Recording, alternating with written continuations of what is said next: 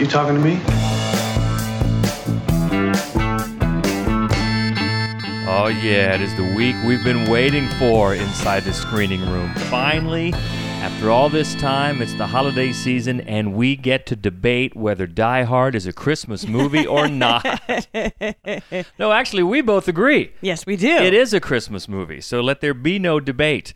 What we're talking about is Rogue One, a Star Wars story, the big release. There's another one too, and we'll talk about that one and what's new on video. Welcome. This is the Screening Room Podcast. She is Hope Madden. He's George Wolf. And we are from madwolf.com. So let's get right to it. It's Rogue One, a Star Wars story.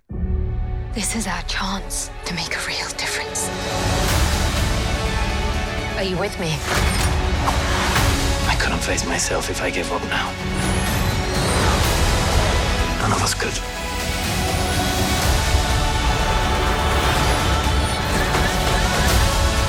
We'll take the next chance. And the next. You're all rebels, aren't you?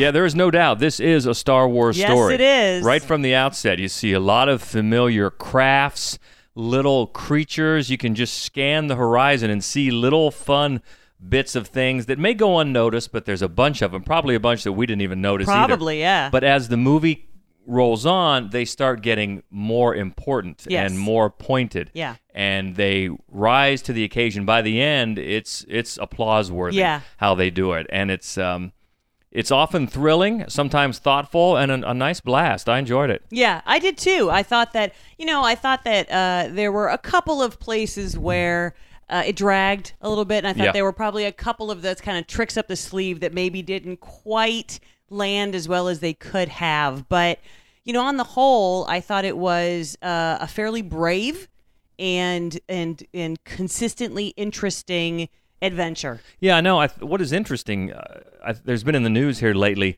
some concern from some groups about the politics, I guess, of this movie, which I think is funny because even though going all the way back to the very first Star Wars movie, some of it may have been clumsy, but there's been this particular brand of historical politics since the beginning. They're called stormtroopers, right, for God's sake. And you have this weapon, and the goal is to wipe out a population. Yep. That's pretty overt yes. when you think about it, even though, again, some of the early writing was a bit more clumsy than this is. Well, and I feel like there was no opportunity to let up on that for this particular episode because, if you're not aware of it, it butts right up against New Hope. It leads up to literally the day that New Hope begins, which is in many ways just outstanding. You know, it's just like you said, applause worthy. It just makes you want to clap when you start seeing these pieces pulled together. Because on one hand, you know where it's going. Yeah. You do know we know what happens unless you haven't seen any of the Star Wars movies, which, okay. But I know that you're out there, in which case you're probably not interested in this one. But anyway, most of us know where it's going, but it's sure fun getting there and seeing how they connect the dots. Because if you remember, of course, in A New Hope, the whole thing is that the Death Star has been designed with has a fatal flaw in it that can be exploited. And turns out that fatal flaw was an act of conscience by the main designer, the Empire scientist, who did it as an act of conscience. And now it's up to his daughter, played by Felicity Jones, to get those plans, those original blueprints where the Rebel Alliance can see the fatal flaw and then exploit it. Right. And so that's where the adventure comes in. And Felicity Jones, she's great. She is. And she's exactly in keeping with the central hero of any Star Wars film. Mm-hmm. And I really love a lot of the supporting cast that's around her. I love Mads Mikkelsen. He's always great. Ben Mendelsohn. He plays her father, the scientist. Yeah, he is great. Ben Mendelsohn plays one of the evils, know, and I love him. I always great. love him. I thought in this one, he is great, don't get me wrong. I thought in this one he might have chewed a tad bit of scenery. Yeah. But that was a bit in keeping with his character as Sure. well. Very evil, very cape-swirling kind of a character. Yeah. And then, he comes into contact with some other evil beings, and we'll leave it Right. at that. And Forrest Whitaker also makes... Yeah. And, I'm not sure how I felt about his performance either. A little cartoonish, but then again... As you say, in the Star Wars universe, a little bit of that is probably necessary. I think so. Some of the characters are more broadly drawn. Yeah. Like all evil. Sure. Although some of them have a good side. But, very evil, very good over on this side. But yeah, the supporting cast is very good. And there's that, in addition to the politics, I guess, that have always been there, there's also that core story of fathers. Yes. There's that pull of the wayward father, destiny, and the longing child who needs to connect that thread, the bloodline, and how that runs through all of these episodes. That's definitely here. Absolutely. And, it's just, there's enough, just like with the last one, The Force Awakens, it's so fueled by nostalgia, but a fun, campy kind, and it repays you for that, for your enduring, love of this series. Yeah, and I think most of the criticism that I remember reading and hearing about from the last one, The Force Awakens, had to do with the fact that it was basically just A New Hope repackaged, because they used a lot of those. Really, the first trilogy repackaged. Okay, there were a first lot trilogy. of images that were pulled, but reshuffled around. Which I for one did not see. I loved it. I loved it. Yeah. I did not see it as a weakness. Now maybe to play devil's advocate, they could say, well, that's because it's your nostalgia they're repackaging. But I thought it was a genius way to do it, I did because too. coming back on Star Wars, it was almost like, well, get the Beatles back together. Whatever's going to happen, it's going to be a disappointment. Sure. Okay, so how do we just repackage many of the same elements in a new? And I thought it was a great way to do it. And this one doesn't do that. It has its own story. It Although, does. as I said, you know where it's going, but it's really cool how they get it there. Yep. Because really, you take a lot of movies, really any romantic comedy, you know where it's going. Sure. The trick is, how well does it tell a story getting there? And this, yes, it is fueled by nostalgia, but this has a lot of fun getting there, and cleverly written. It is a puzzle piece, and you know what the next piece is. We've all seen the next piece, but it's a really well-crafted, nicely put together story about, and in any armed conflict, there are hundreds of stories that get you to any major battle because of everything that has to fall in place to get you to that point. And that's one of the reasons I think this one works. Yeah, and I realized this was going to be a prequel, so to speak. Sure. I didn't know that it was going to come right up to, like you said, the day, very, very close to where A New Hope picks up. So, yeah, it's really great that way. Again, I agree with you that there's a bit of a drag here and there, and a couple of the shots don't land. But overall, yeah, it's solid. And I think for some people, a certain segment of the Star Wars fans, I think this could be more satisfying in some ways than I think so too. The Force Awakens. Yeah. I think The Force Awakens is a better film, but by a hair. But this one still is solid. Yeah, it agreed. really is solid, and that is Rogue One, a Star Wars story. I think it's going to make $1 or $2. Might be, yeah. Just a couple of bucks.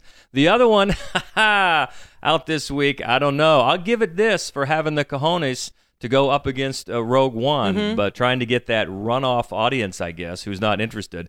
But if you're interested in sap, this is your flick, and it's called Collateral Beauty. Howard is a brilliant, creative, charismatic guy. He used to love life. Right now, he hates it. He writes letters. Who are they to? Howard doesn't write letters to people. He writes to things. Time, love, death. Who did you write the letter to? I wrote the letter to Death. Nice to meet you. They're charmed, I'm sure. I don't want this. I'm time. I'm a gift, and you're wasting it. I am love. Don't try and live without me, Howard. Just look for it. I promise you, it's there. The Collateral Beauty. And the other working title for this was Will Smith Oscar bait. They decided to go with Collateral Beauty, but either one would work. Yes. What a contrived slap in the face. A more offensive film I have not recently seen.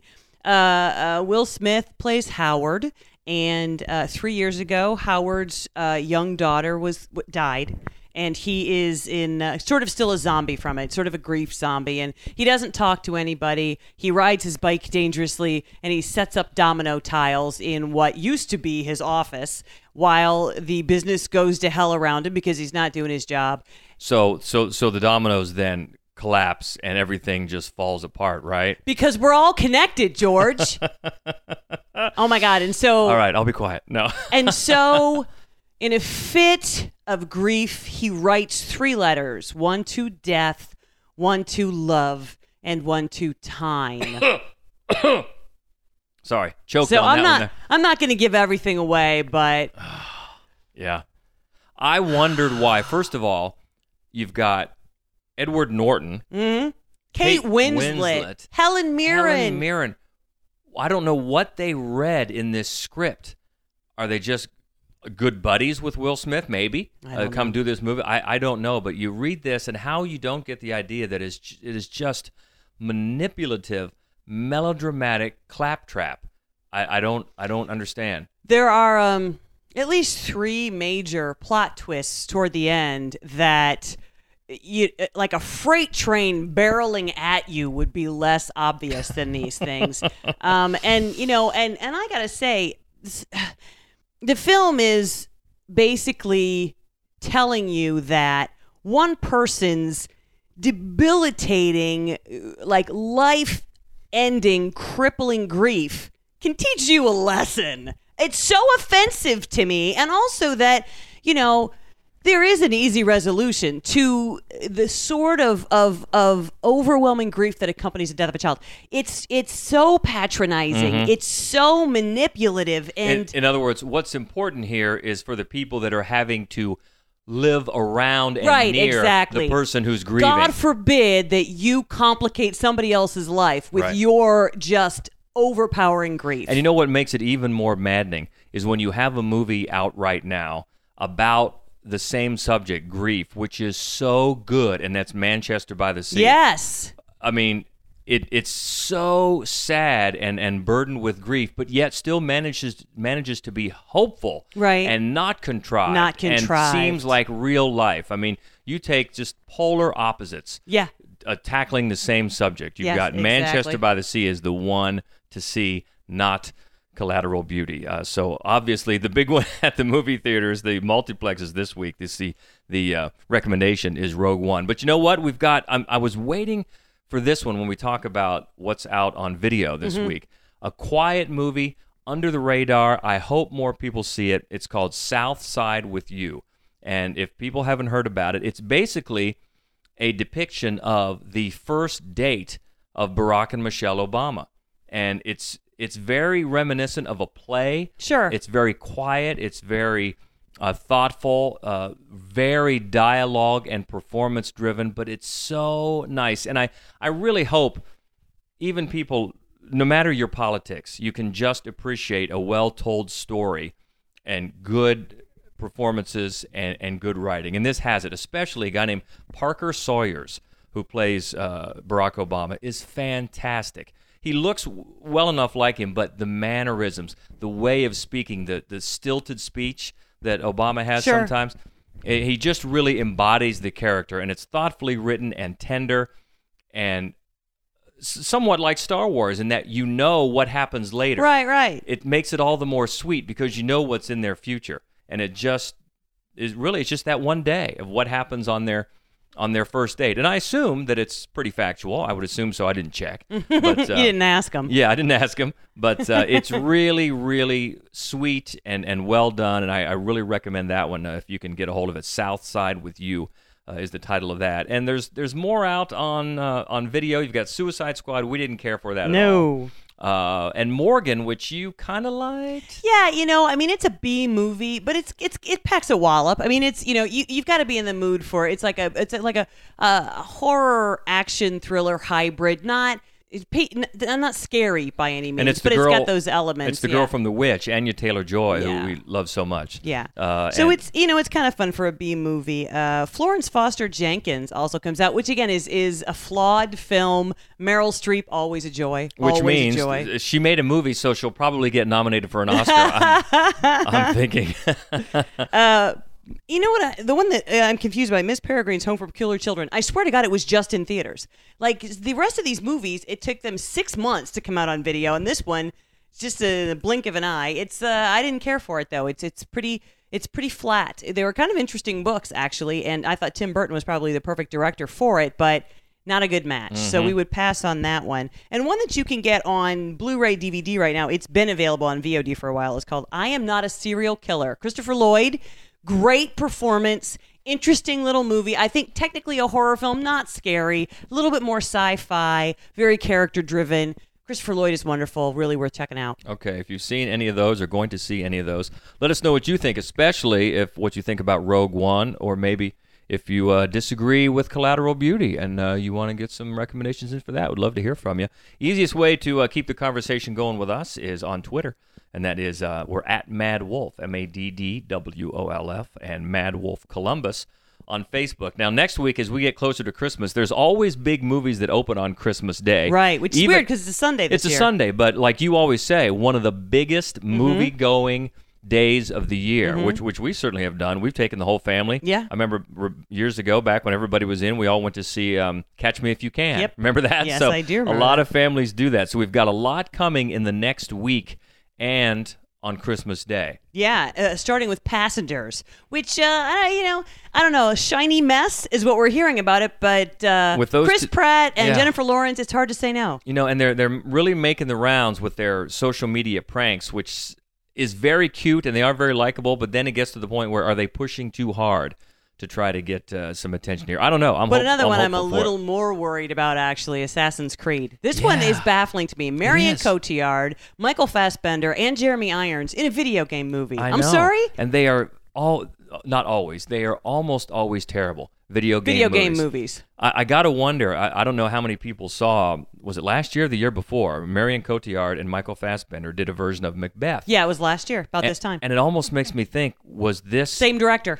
Was this a deal? Right. Like, if we'll do your Macbeth if you have to do Assassin's Creed. I mean, because those two actors are so good and so, at first blush, above this. Yes. But we haven't seen it. No. So, but that is definitely coming out. And then One movie that is vying for your number one spot of the year gets wide release this week. yeah, and it's La La Land, and we'll have a more in-depth breakdown of that next week. But it's so.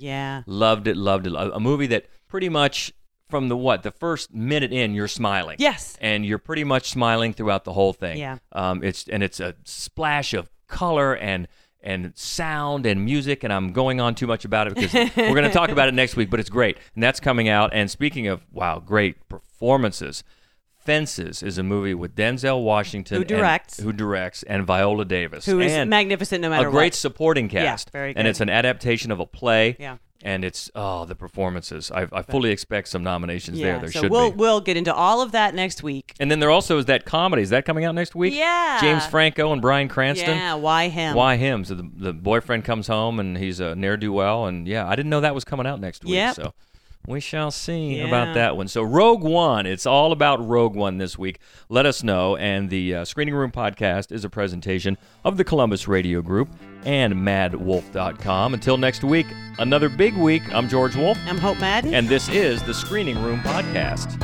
See ya. And may the Force be with you. I do wish we could chat longer, but I'm having an old friend for dinner.